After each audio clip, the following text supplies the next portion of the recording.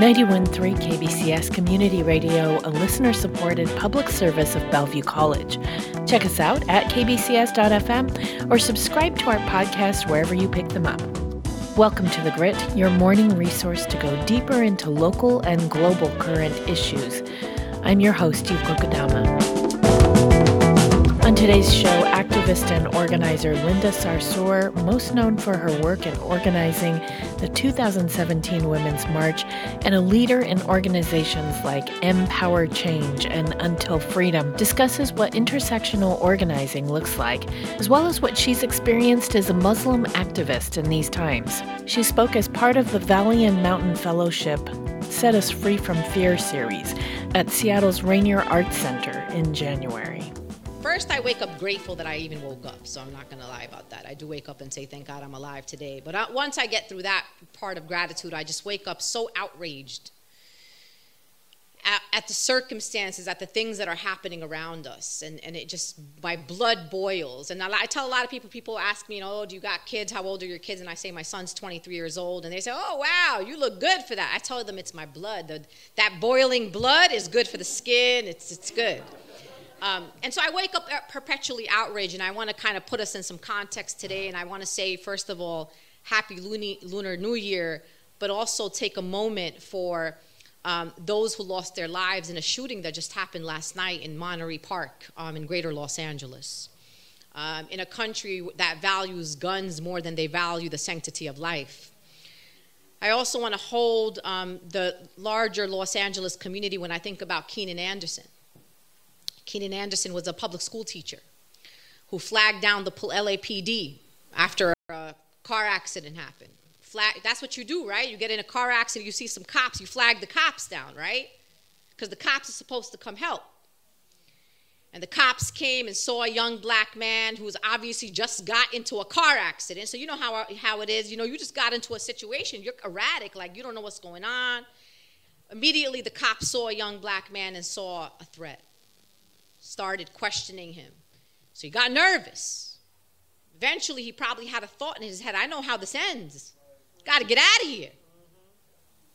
It's not based on his own mind. It's based on the countless times that we've seen young black men and women being killed at the hands of the people that are supposed to protect and serve them.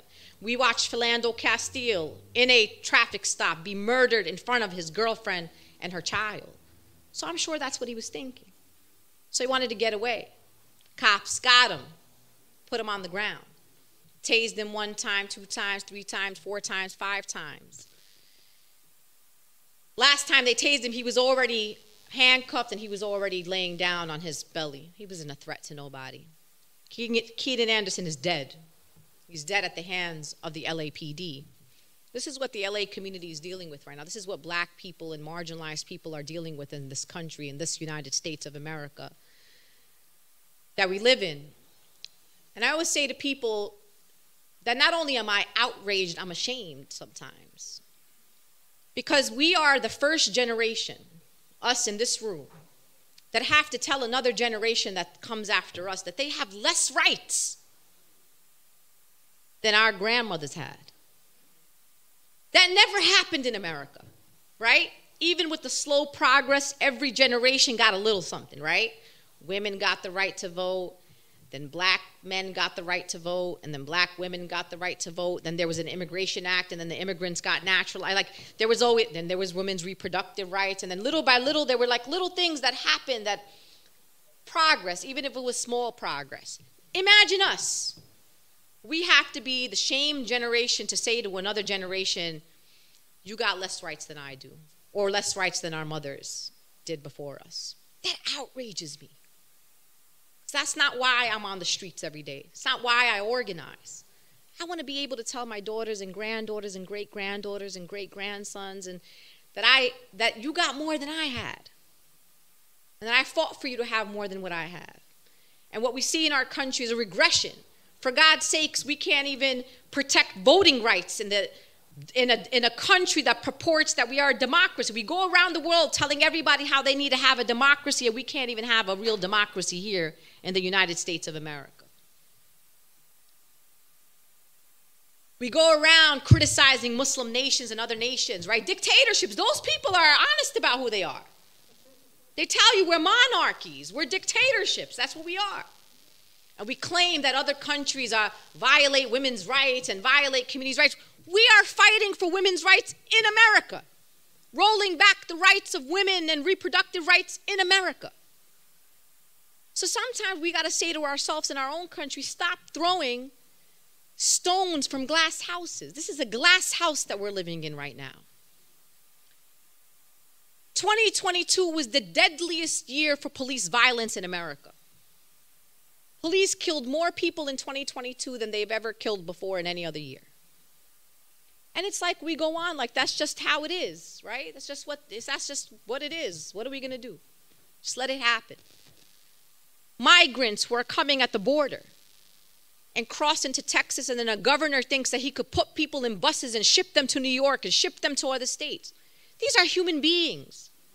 These are people who sacrificed everything to bring their family to this country for some sanctuary. And we're treating them like they're some cattle. This is unacceptable.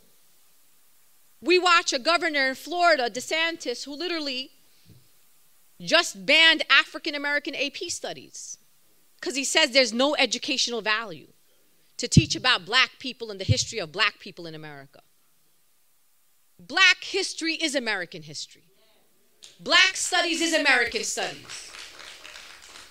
Now, why do you think that a person like DeSantis doesn't want to teach us about black history?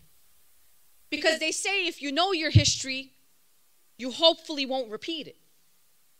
But if you don't know your history, you might do the same thing over and over again. And that's what people like DeSantis want to happen. So I sit and I watch these things happen around me, and I'm in perpetual outrage.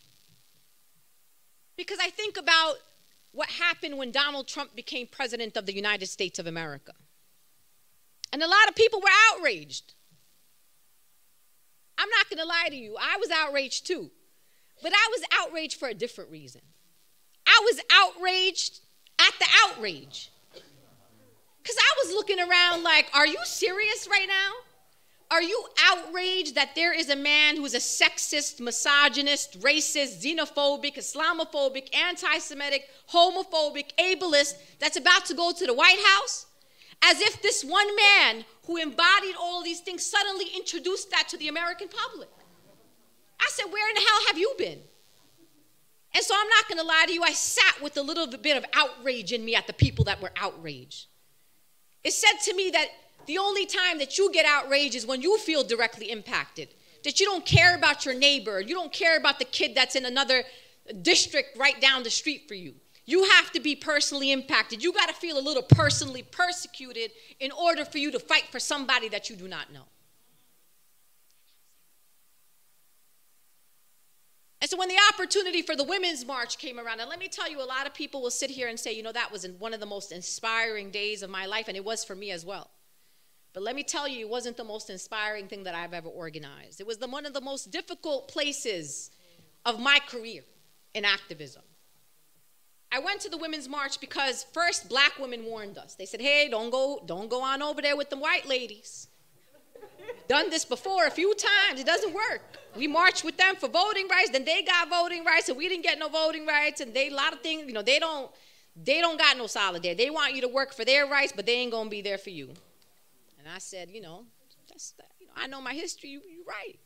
That's why I don't do that suffragist white wearing all white stuff. Like I'm triggered every year by folks who celebrate the suffragist movement, because if it wasn't every woman, then there's nothing to celebrate. So then they said to me, one white woman who was with the other white woman said, this is not going to work. We got to go get us some women of color because this is not going to be okay. So they came on over here and they said, they found Tamika Mallory. And, you know, Tamika said, I come with a trio. It's me, a Mexican Chicana named Carmen Perez, and a really spicy Palestinian Muslim woman from Brooklyn. So you're either going to take us all or you take none of us. So they said, we'll take you all. Come on over here. They had no idea what they were getting themselves into. So we went to the Women's March because we decided that, and even though we did take into consideration the warnings that we got from some of our elder black women that were our mentors in the movement, we said to ourselves, this Women's March is going to happen without us. Because them white ladies are going to go out there and do a women's march. And it's probably going to have a lot of people out there because people were outraged. But if we weren't at the table, our people weren't going to be at the table, and our issues weren't going to be at the table. Because what we knew about white women at that time is that they cared about only some specific issues. They cared about women's reproductive rights. They cared about pay equity. They wanted women to get paid the same. And so when we went to the Women's March, we started having conversations. We said, let's make something very clear. We are not here to march against Donald Trump, because if that's what you're here for, that's not why we're here. We're here because we want to stand for something.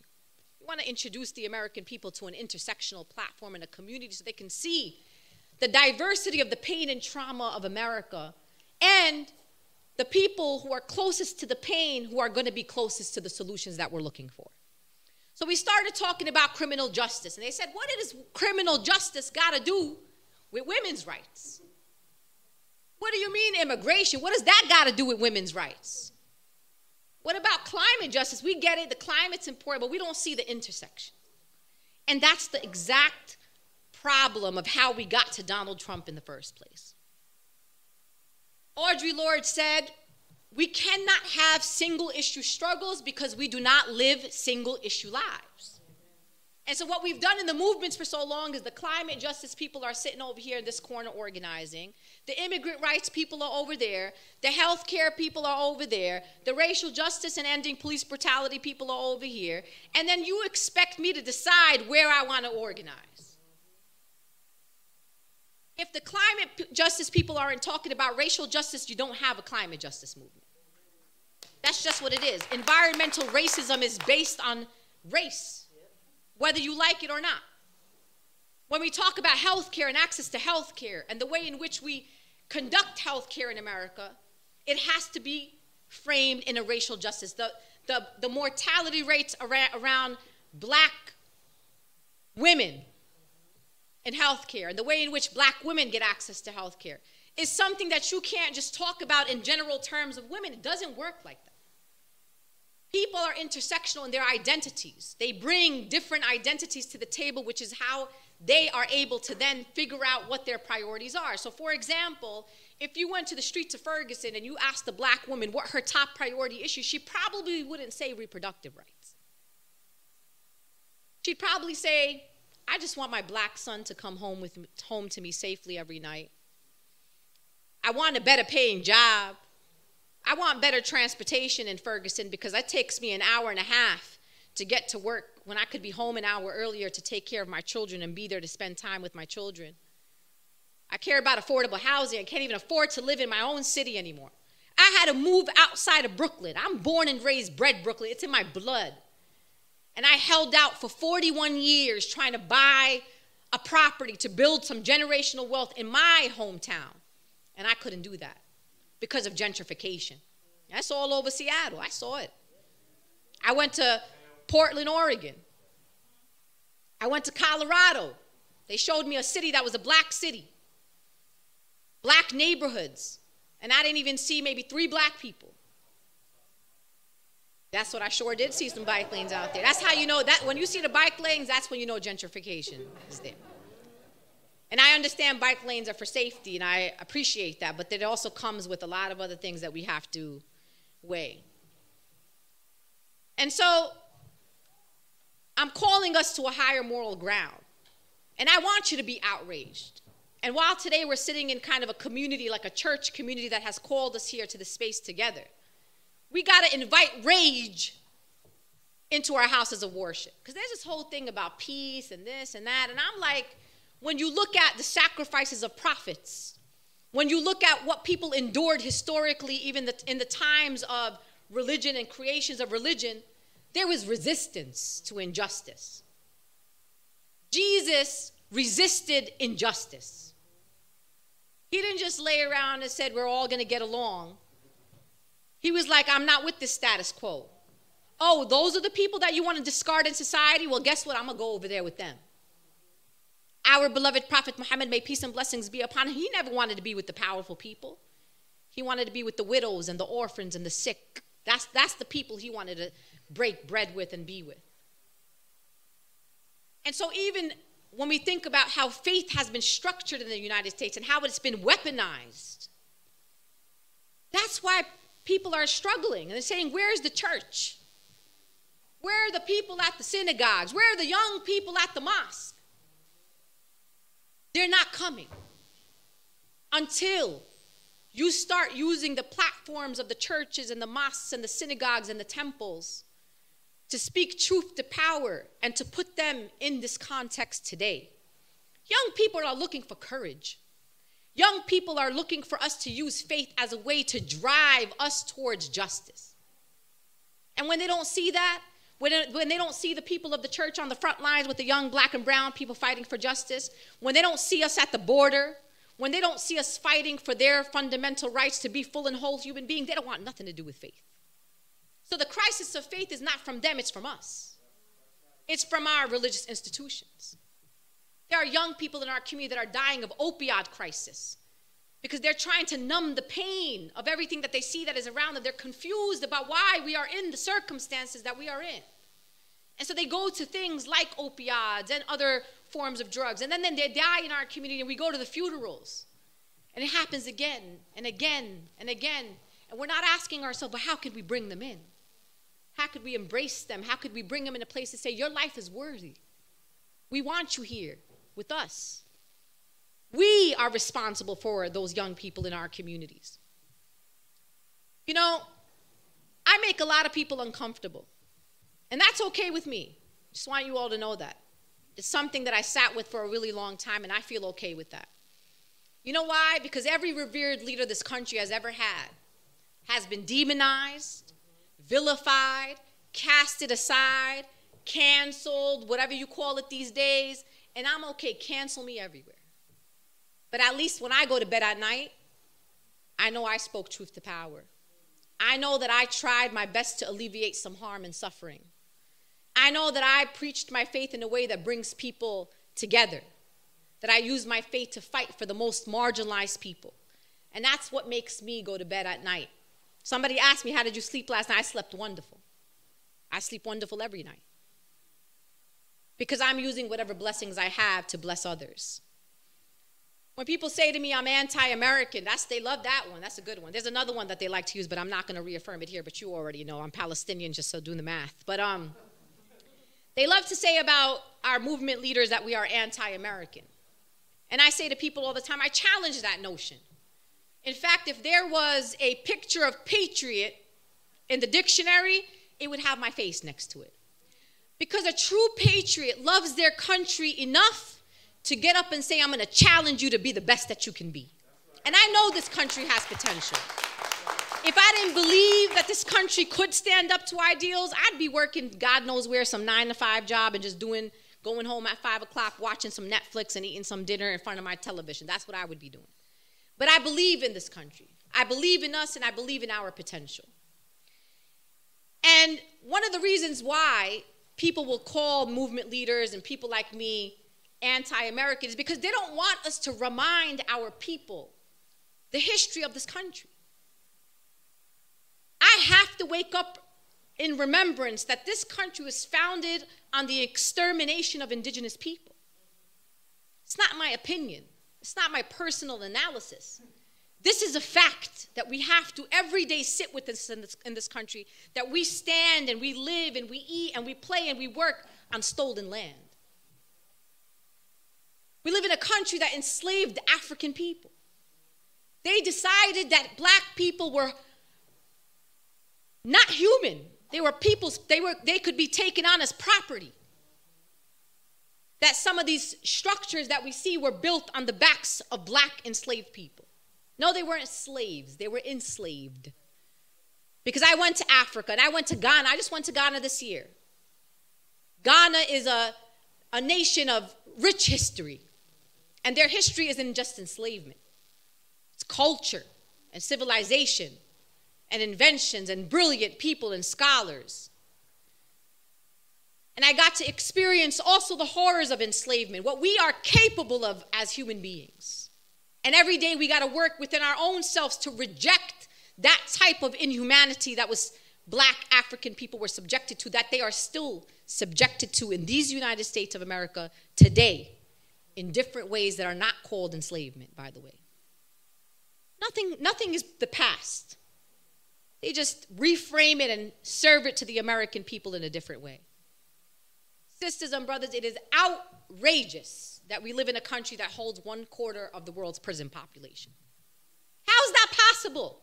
When India has 1 billion people, when China has 1 billion people, we are not the most highly populated nation in the world, but we hold 1/4 of the world's prison population? And everybody's all right with that? That the private prison industry makes money off of incarcerated people? That's called slavery. It's modern day slavery. Guess what? 40 years from now, 50 years, some young people are going to get up and ask you when you were old great grandma and say, where in the hell were you when they was over here doing some modern day slavery? What was you doing? And we were just going to have to say we were alive, and we just knew it was happening, and I don't know. It's still here. And the incarceration has quadrupled, if not quintupled, just in the last 30 years. And so we also live in a country that segregated people by race. And I will argue that we still do that. Yes, we do. Go to Texas, you go over one interstate. One side is an affluent, mostly white community, and another side is poor black and brown people. We segregate people by class in this country. Our education system and the way funding works is based on the tax brackets of the districts in which those schools are. So we say, oh, there's no Jim Crow. We drink from the same water fountain. You go to the same movie theater that I go to. We go to the same mall and supermarket. Oh, but our schools are still some of the most segregated in the country, including in places like Brooklyn, New York, where I'm from. It's not okay. And it is outrageous. And in Seattle, and in Houston, and in Detroit, I mean, all over this country. If you want to see Jim Crow, go to the local public school system. Jim Crow is alive and well in 2023. We live in a country that interned Japanese Americans. Somebody decided that Japanese Americans were disloyal to the United States of America, that they were the enemies within, and we needed to protect ourselves from Japanese Americans. So what did we do? We went around and we kidnapped them from their homes and we put them on camps on U.S. soil. So when you hear the anguish of Muslims, when we hear the same rhetoric that was used against Japanese, against Muslims, Muslims are disloyal. We do not have the capacity to be both American and Muslim at the same time. There's some sort of contradiction between our faith and our citizenship, right? That we are the enemies within, that we will put forth policies like unwarranted surveillance of mosques and Muslim Americans across the country. We will ban Muslim immigration to America. We will justify wars that kill 1 million people in places like Iraq. We will support perpetual wars like in places like Afghanistan. That is Islamophobia. That is what it is, folks. I don't care about the guy who don't like me because I'm Muslim. I don't care about who knows anything about Muslims and wants to be my friend. That's for me. Y'all can deal with that. I'm talking about systemic anti-Muslim sentiment that is translated into marginalizing and terrorizing people based on their faith. And that is exactly what has happened to Muslims in this country, at least in the last 2.5 decades. Imagine that just a year and a half, maybe 2 years ago, somebody got up and said, oops, they didn't have weapons of mass destruction in Iraq. Yikes. Well, that was a bad one. Damn. That's not a reflection on the people who lied. It's a reflection on the American public that was lied to. And overall was silent about it. So some white man that sounded smart got up and told you there was weapons of mass destruction, and apparently we went along with that. And we used our taxpayer dollars to murder innocent Iraqis. And then all these years later, now we're saying, yeah, actually that was wrong. With no reconciliation, with no compensation, we destroyed one of the origins of civilization, and everybody knows that. Iraq was a stronghold of history and civilization for Muslims and Jews, and people all over the world came from that region. And now it's in shambles. People lost their entire families, entire generational wealth, museums and artifacts and history at the hands of the United States government. And we just were like, sorry, oops. Actually, we didn't even say sorry to anybody. We just said that we probably shouldn't have done that. We went to Afghanistan. And only one brave black woman named Barbara Lee got up as one of 435 members of Congress. And she said, I vote against the war in Afghanistan. The backlash she received. How dare she oppose this war, because we were going to go to Afghanistan and free the Afghani people from the terrorists, and we were going to liberate the women and do all the things, right? Guess what happened almost 21 years after that war in Afghanistan that we apparently withdrew from last year? The same people that we claimed we were going to save the Afghan people from are the leaders of Afghanistan right now, right? We went to beat the Taliban. Guess where the Taliban is? They're in the mansion. They're the leaders of Afghanistan right now. So 20 years, killed innocent civilians, birth defects based on the type of weaponry and artillery that we used there in Afghanistan. And what did we end up doing? Destroying the country more than it was 20 years ago under the very so-called enemy that you thought you were going there to defeat. In fact, we emboldened them because now they are in the leadership that I'm outraged. Like, I could sit here for days and tell you about all the things that outrage me in this moment. I think about the Palestinian people, and a lot of people will say to me, and they say this to me all the time, you are so obsessed with the state of Israel. First of all, I'm Palestinian. So you would think that I would be obsessed with liberating my own people. So let's just be clear about the obsession part. And why also the state of Israel? I have no problem criticizing any nation that violates the human rights of its people. I don't care if it's North Korea. I don't care if it's Saudi Arabia. I don't care where you show me a place where they are harming people or they are engaging in suffering of people, and you call me Iran, you name it, I'll talk about it. I'm consistent. I'm not a hypocrite. I don't choose to fight against injustice when it's just convenient for me. I'm willing to be maligned by my own people to stand in solidarity with other people who are harmed. But you can't say the same about people who are unequivocally pro-Israel. They will stand with immigrants, they will stand with other communities, but when it comes to the Palestinian people, all of a sudden the solidarity stops there. Right now, Palestine is in a very dire situation with one of the most right-wing fascist governments that the state of Israel has ever seen. And by the way, if you ask any Palestinian, they'll tell you it's always been bad. But imagine bad being the worst we've ever seen. And so I say to people, why do I want to fight for my people? Why am I a vocal voice for Palestine? Because it is my taxpayer dollars that are fueling this occupation. So while we close schools in Chicago, we close hospitals in New York, right? Where we say we don't have money for health care, right? I'm sorry, you can't have a transportation system. Where are we going to get that money from? But all of a sudden, we still have endless humanitarian aid to only certain people, whether that be the state of Israel, right, which has one of the largest budgets, by the way, of any nation that we give money to.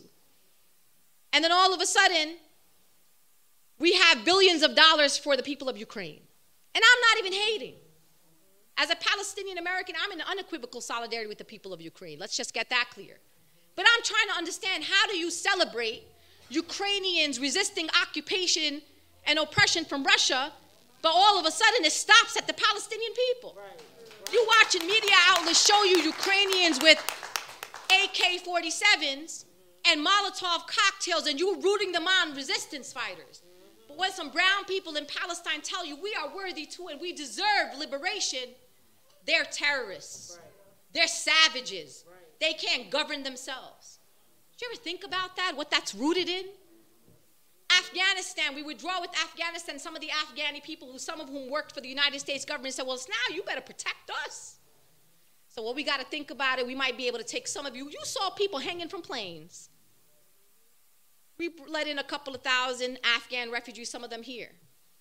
But when the thing happened in Ukraine, guess what? The door was wide open. Thousands of Ukrainians came into America for sanctity and safety. And guess what? They are welcomed here. But so should Afghan refugees be welcome here. So should Syrian refugees, and Iraqi refugees, and Somali refugees, and Sudani refugees, and anybody, and Central Americans coming over our border. They are welcomed here too. So we got to think about what our country continues to do. And they're so overt with it. So when I say to people all the time that even if you don't care about the Palestinian people, the question you ask yourself, should your hard-earned money, and you go to work and you work hard, and they take a percentage of your money to occupy and harm another people, that's where the American people got to say, stop right there. I want my money in our public school districts. I want my money in a new hospital in my community. I want my money to house these homeless people in the streets that deserve dignity and deserve housing. There's one solution to homelessness, not 100 solutions, one solution. Housing. I don't need a debate about it. I don't need you to sit me down and do some analysis. Homeless people need housing. But you don't got the money for housing because you're too busy sending your money abroad instead of spending it on the people in our nation that need those resources. And so, yes, I'm outraged. And if calling out the injustices in this country is anti-American, call me what you want. Call me what you want. Knock yourself out. But I'm not going to stop speaking truth to power. Because this work in justice is not about pleasing people. And let me tell you, if you're working and you think you're an activist and organizer and there are people who are not mad at you, you are not doing it right. You're not doing it right. You're not doing it right. Somebody got to be mad. I'm very grateful that a lot of people be mad at me. All kinds of people. I'm equal opportunity hate. I get it all the way from the left to the right and everybody in between, and I'm okay with that. Because that is what a true organizer, someone who truly centers the most marginalized people. And I always say to people all the time, they say to me, you know, a lot of people that are not Muslim will say this to me. They say, I can't believe you. You're not afraid, are you, huh? I said, well, as a Muslim, what I believe is when God wants me, God's going to take me. Music and ideas. This is KBCS, a broadcasting service of Bellevue College, ranked one of the top 5 RN to BSN nursing schools in Washington. Bellevue College's Bachelor of Science in Nursing is designed for students with an associate degree in nursing who want to move up. Learn more at bellevuecollege.edu. 91.3 KBCS Community Radio. This is The Grit.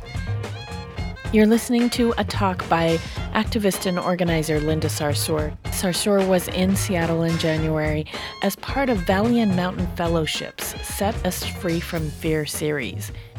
Somebody else would have said, you know, I did what I got to do, right? I did my part. I've been here more than half my life. But I know that I got a lot more to do. You know why? Because God chooses certain people. And I believe that I'm a chosen person. Because even my own children who have experienced deep trauma, imagine you as a child reading really horrible things about your mom on the internet. You know, someone who loves you, someone who feeds you, someone who clothes you, someone who studies with you, someone who tells you that they love you, someone who protects you. And when they go on the internet, their mom is a monster to the rest of the world. Or children who are not sheltered from the world of the internet and see threats, right? Watch the mail that came to the house, watch the mail and the voicemails that went to their grandma's house. And amidst all of that, two graduated college with honors. One just started college. My daughter just graduated high school in Brooklyn just this past June and was the salutatorian of her class. And I was telling somebody yesterday that while it's something that, of course, I'm very proud of, but just to give you a perspective about some of the children of activists, especially those who are on the front lines, my children were forced to be perfect. They had no room for mistakes because they believed that whatever they did was a reflection of their mother. And so my children knew, and I remember this one time that I overheard my 8-year-old daughter at that time telling her sister, who was 11 years old, hey, when do you get your report card? So my older daughter tells her, I think we get it next week. So my daughter says, oh, me too. I'm supposed to get my report card next week. And my younger daughter tells her, your report card better be good. And so my older daughter, who, by the way, you know, you got different kids. My youngest and my oldest, they're naturally smart. Them kids that don't got to study, that just show up and take the test and get 100. My middle child is a girl that struggled. She had to study, and she struggled to be perfect. So she had to work overtime. So my middle daughter goes, I really tried my best, and I think I'm going to have a really good report card. So my younger daughter's 8 years old. She said, you better have a good report card. Because if the people get the report card and put it in the newspaper and your report card ain't good, they're going to say that our mom is a bad mom. So imagine that our children are trying to figure out how to be the children of frontline organizers. Because with all that their parents have to endure, they don't want to be a burden. They don't want to be part of impacting their parents in any other way because they know that their parents are already going through too much things. So that's why my children are perfect. But I also believe it's because God took care of them. God was like, you do you, and you take care of my creation, and I got you on these kids right here. And they're wonderful children, wholesome children, respectful children, understand their faith. But you know what else they had to do? Sometimes they had to hide who their mother was. That they had to calculate a space and decide whether it was safe enough to tell people that I was their mother. Because while someone like their mother should have been celebrated in their eyes, they knew that invoking my name could provide a different type of reaction, right? Or stoke a different type of reaction to them. And so I told them, that's all right. I know that you're proud of me. I know that you're proud that I'm your mom. And it's okay that you don't tell everybody that I'm your mother. This is the kind of things that frontline organizers in our communities have to endure. And so I wouldn't be an organizer if I didn't tell you that there were things that we needed to do. We got to show up, you know? A lot of times, we hear that there's some sort of rally that's happening to defend an undocumented person who maybe is on the process of deportation. Sometimes we hear about a young black man that maybe have been murdered by police somewhere in, the larger county area. Sometimes we hear about, a legislation that's about to come down that could be really harmful to our people. And we start doing all these things like, oh, I just came from work, I'm really tired. And I'm not saying that we need to overexert ourselves, but sometimes we got to work through that just a little bit. And we got to understand the power of showing up as an individual, because sometimes we say, oh, nobody's going to notice that I'm not there. Like, I'm just one person. But that's how mass mobilization works. It's 1 + 1 + 1 + you. That's power. So your individual presence is monumental and necessary. So every time the back of your mind is telling you, that inner voice is telling you nobody's going to miss me there, I promise you we're going to miss you. And we want you out there. And if you could bring a friend, bring a friend. Because the only way that opposition is going to know not to harm our people and to back up is if we are outside and we are in visible solidarity with one another. So show up. Work through it.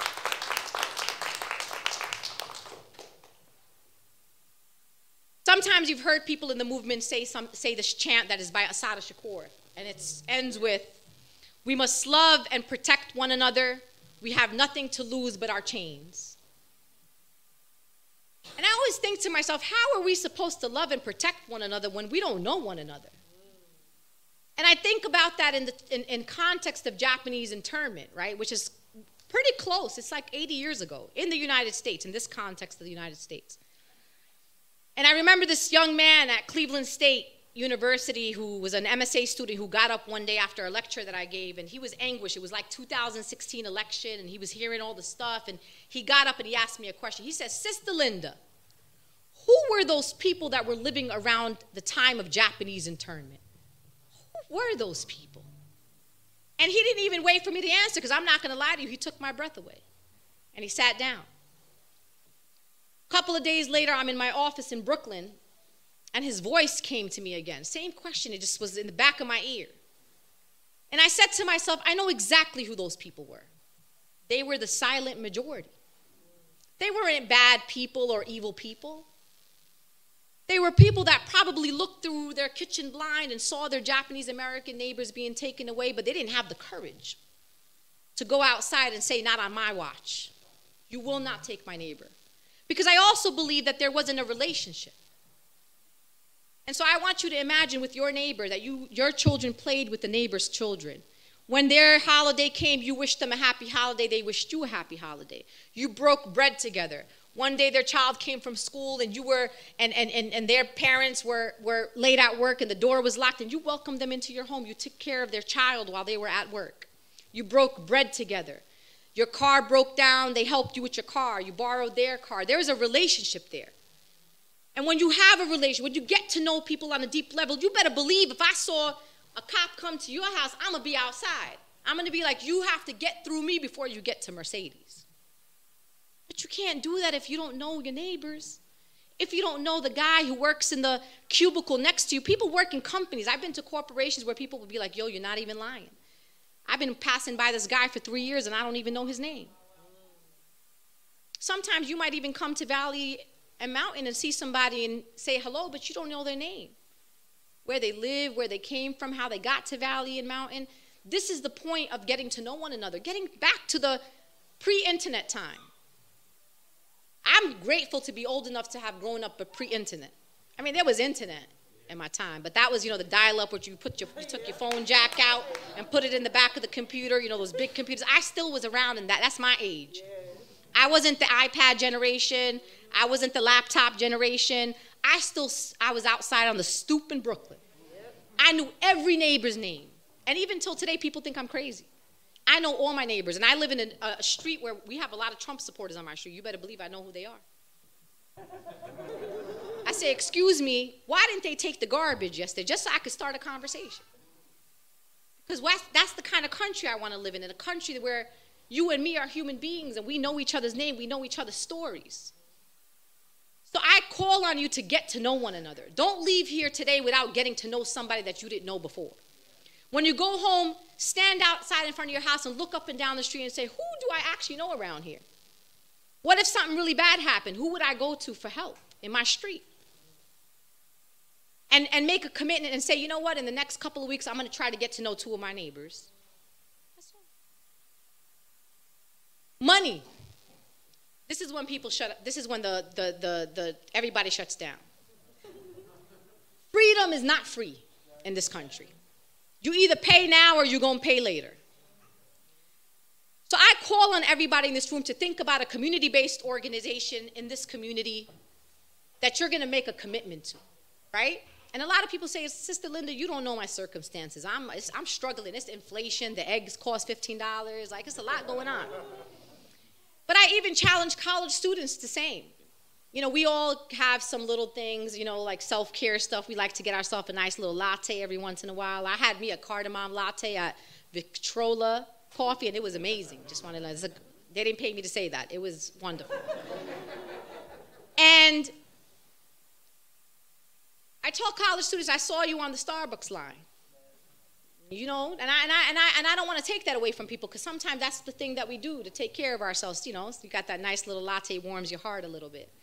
So I say to people, what if every Wednesday you say, you know what, this Wednesday I'm not going to buy myself a latte. I'm going to take that $5 that I'm going to pay to Starbucks or to a local coffee shop, and I'm going to put it back in my pocket. And at the end of the month, I'm going to have $20.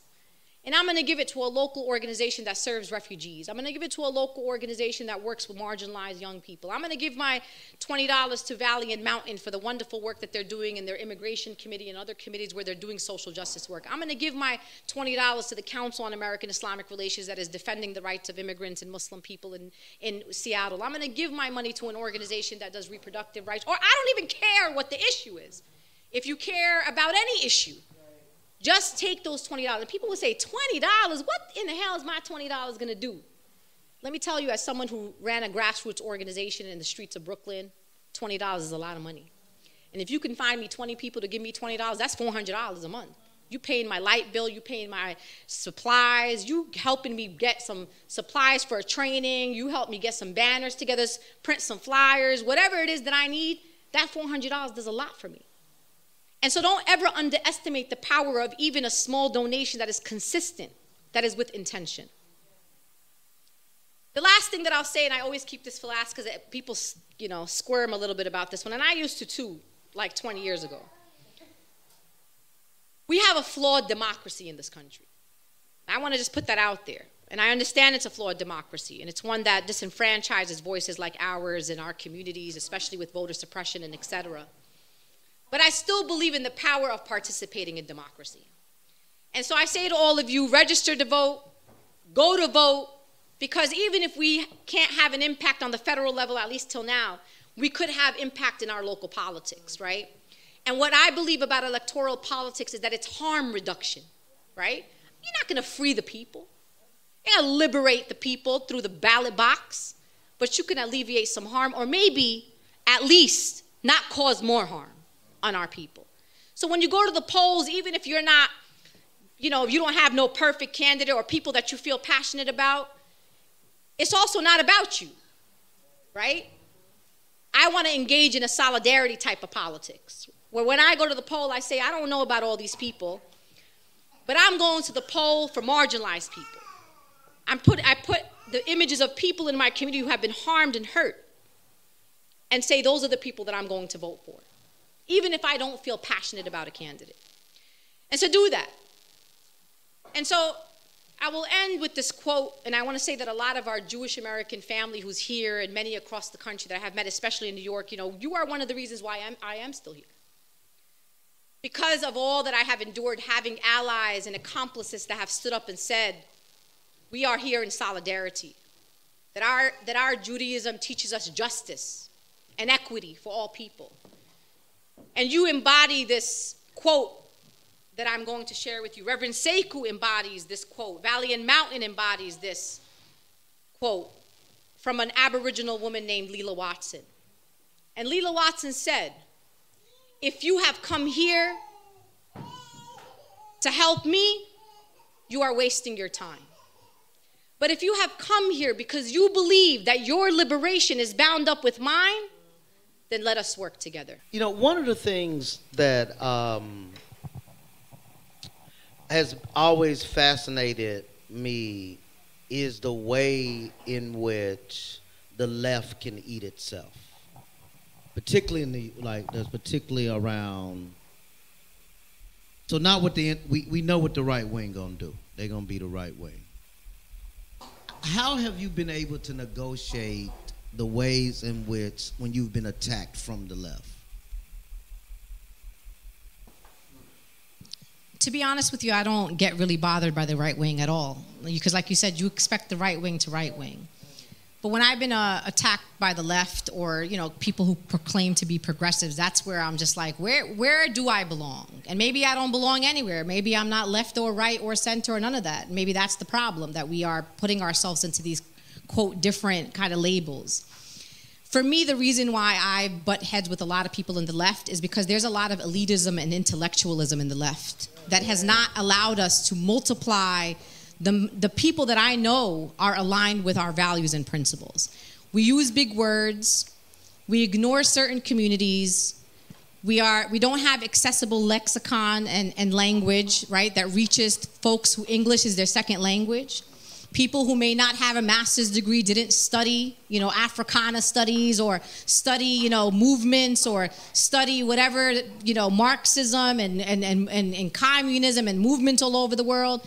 We have this idea that everybody got to already be where we're at.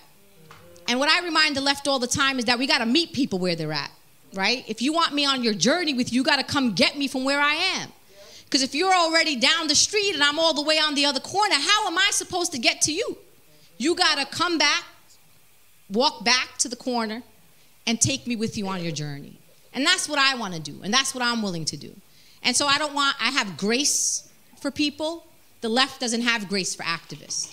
Everybody got to be self-righteous and perfect in order for us to accept them as leaders. I'm not a perfect leader, and I don't want to be a perfect leader. I want to be flawed because I want people to know that they can aspire to be an activist and an organizer and understand that they can make mistakes too, that they could be called in, that they could be loved, that they could be educated, right? And oftentimes what we see in the left is literally eating ourselves alive, eating our friends and our sisters and brothers and people alive because maybe they said something that maybe made you feel a little uncomfortable. They might have even said something that was offensive. But what we don't do is understand people's intention. There's a difference between you being offended and understanding the intention of the person that you were offended by. Because sometimes they didn't intend to offend you, but they still need to be called in and educated so that they do not repeat that offense or harm or hurt somebody else. And so what I've done, I've had to have courageous conversations, and I'm willing to do that. And we don't do that usually. Once you cancel somebody, you cancel them. I'm uncancelable. Because I'm going to be with you, whether you like it or not. And you're going to work with me, and you're going to come to terms. and we're going to work through it together. But a lot of times people, when they have these tense moments of the movie, they just walk away from each other. I can't afford to walk away from you. For my people, I can't afford that. I got to be here, and I'm going to struggle with you while you struggle with me. And I think if that's the philosophy and the theory of change, that we are all flawed people that just want our people to live better together, and understanding that we're flawed and we make mistakes and that we're just human beings, we're going to be in a better place.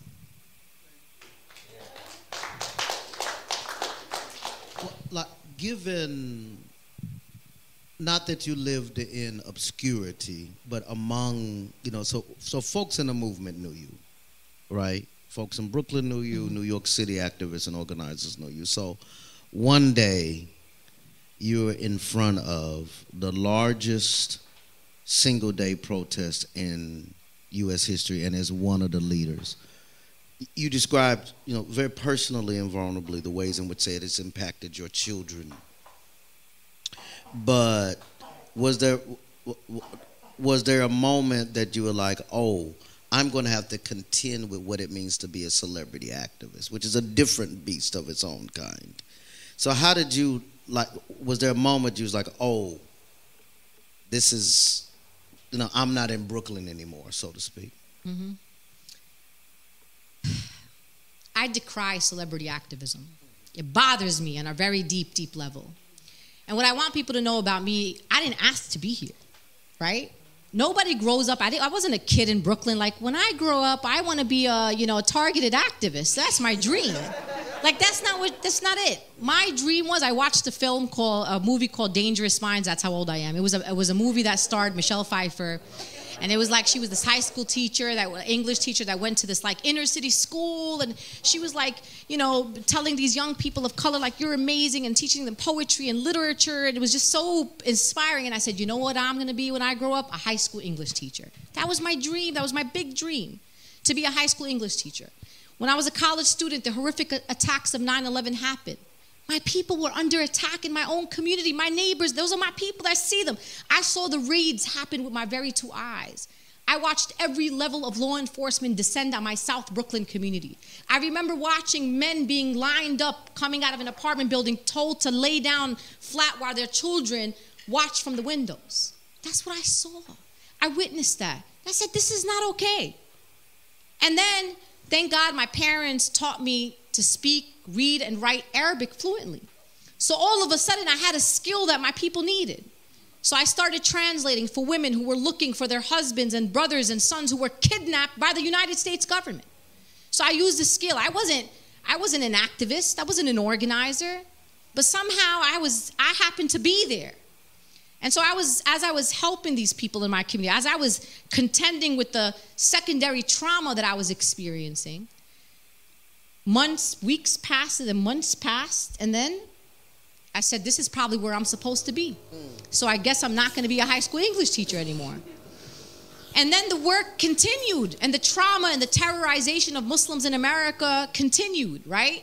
And then the war in Iraq happened. Then the Department of Homeland Security was created. Then they did the call-in registration program where they called on Muslim men to come register with the United States government. I watched men on the third floor of 26 Federal Plaza go up there to show their documents. And at some point I was watching them. Some men went home and some men were like, you got to go through this door. So I went up to a security office. I said, where are these guys going?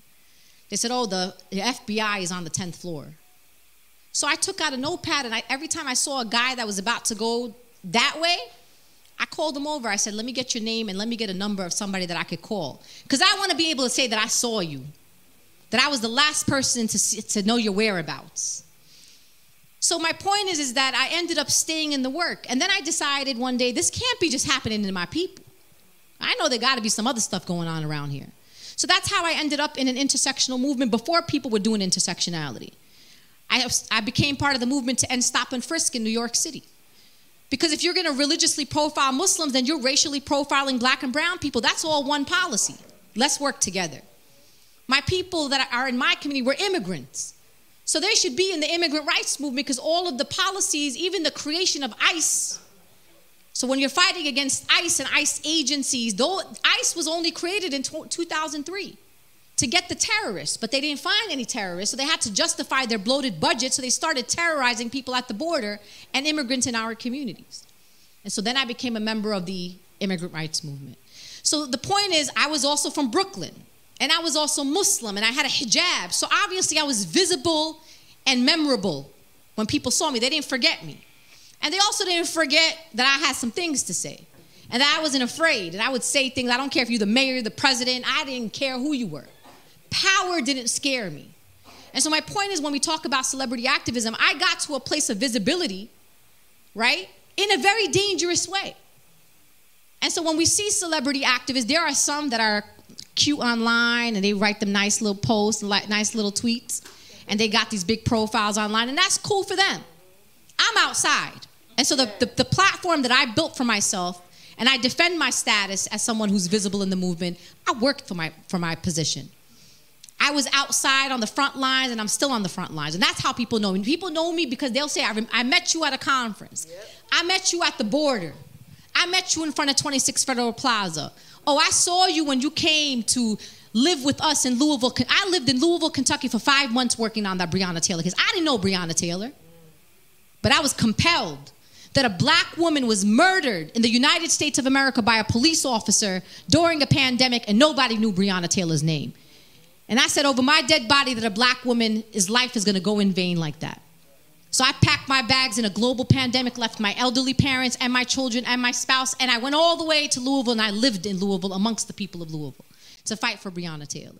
So we have to also distinguish between people who have built profiles on the backs of frontliners versus the frontliners that have built those platforms. And there's a big difference between those two people. What has been the place that has given you the most joy in the work? Let me tell you, folks, if you don't organize with black people, you're missing out on joy. You know, sometimes, like, I used to go to organizing spaces, specifically ones that are led by black women, and I would literally go home at night and think to myself, how in the hell do these people find joy? With all that they endure, they have taught me a type of radical love that I had never experienced before. Like, they create spaces where you feel like entire whole people, right? The way that they look at you when you walk in the room, right? The way that they move, the way that they strategize, right? The principles that they unite us around in a space. I watch them laugh and dance and chant. I just feel joy. And it is why when I went to the Women's March, I had culture shock, just so you all know, because I never organized with white people before. Other than some wonderful white progressive Jews that had always been in solidarity with Muslim people in New York City and protected us during very difficult times post 9/11, I never organized with white people. I came from the immigrant rights movement, which is predominantly immigrants, of course, and immigrant-led in New York. And I came from a racial justice movement, which predominantly was black people in New York and other people of color. And so the places of joy, and why I keep coming back to the movement and come back to spaces curated by black women, and why I follow their leadership, is because it's not just about pain and trauma.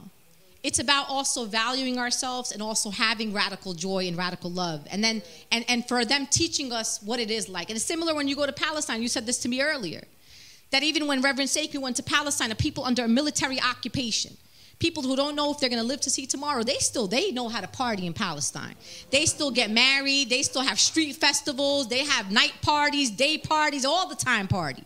Because the most thing that gives me hope is the people who are the most marginalized, the most oppressed, can still find joy and light through all of that. That gives me hope in this world. Thank you.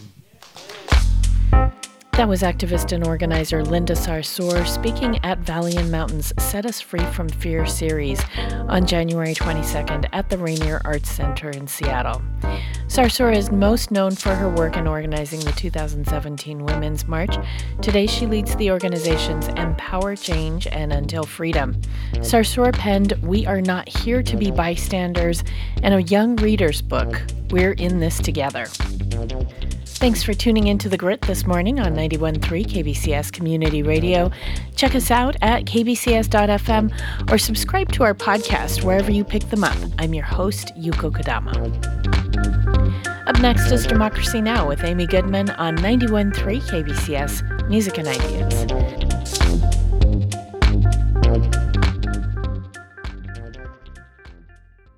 For more KBCS stories and to support our work with a donation, you can visit kbcs.fm.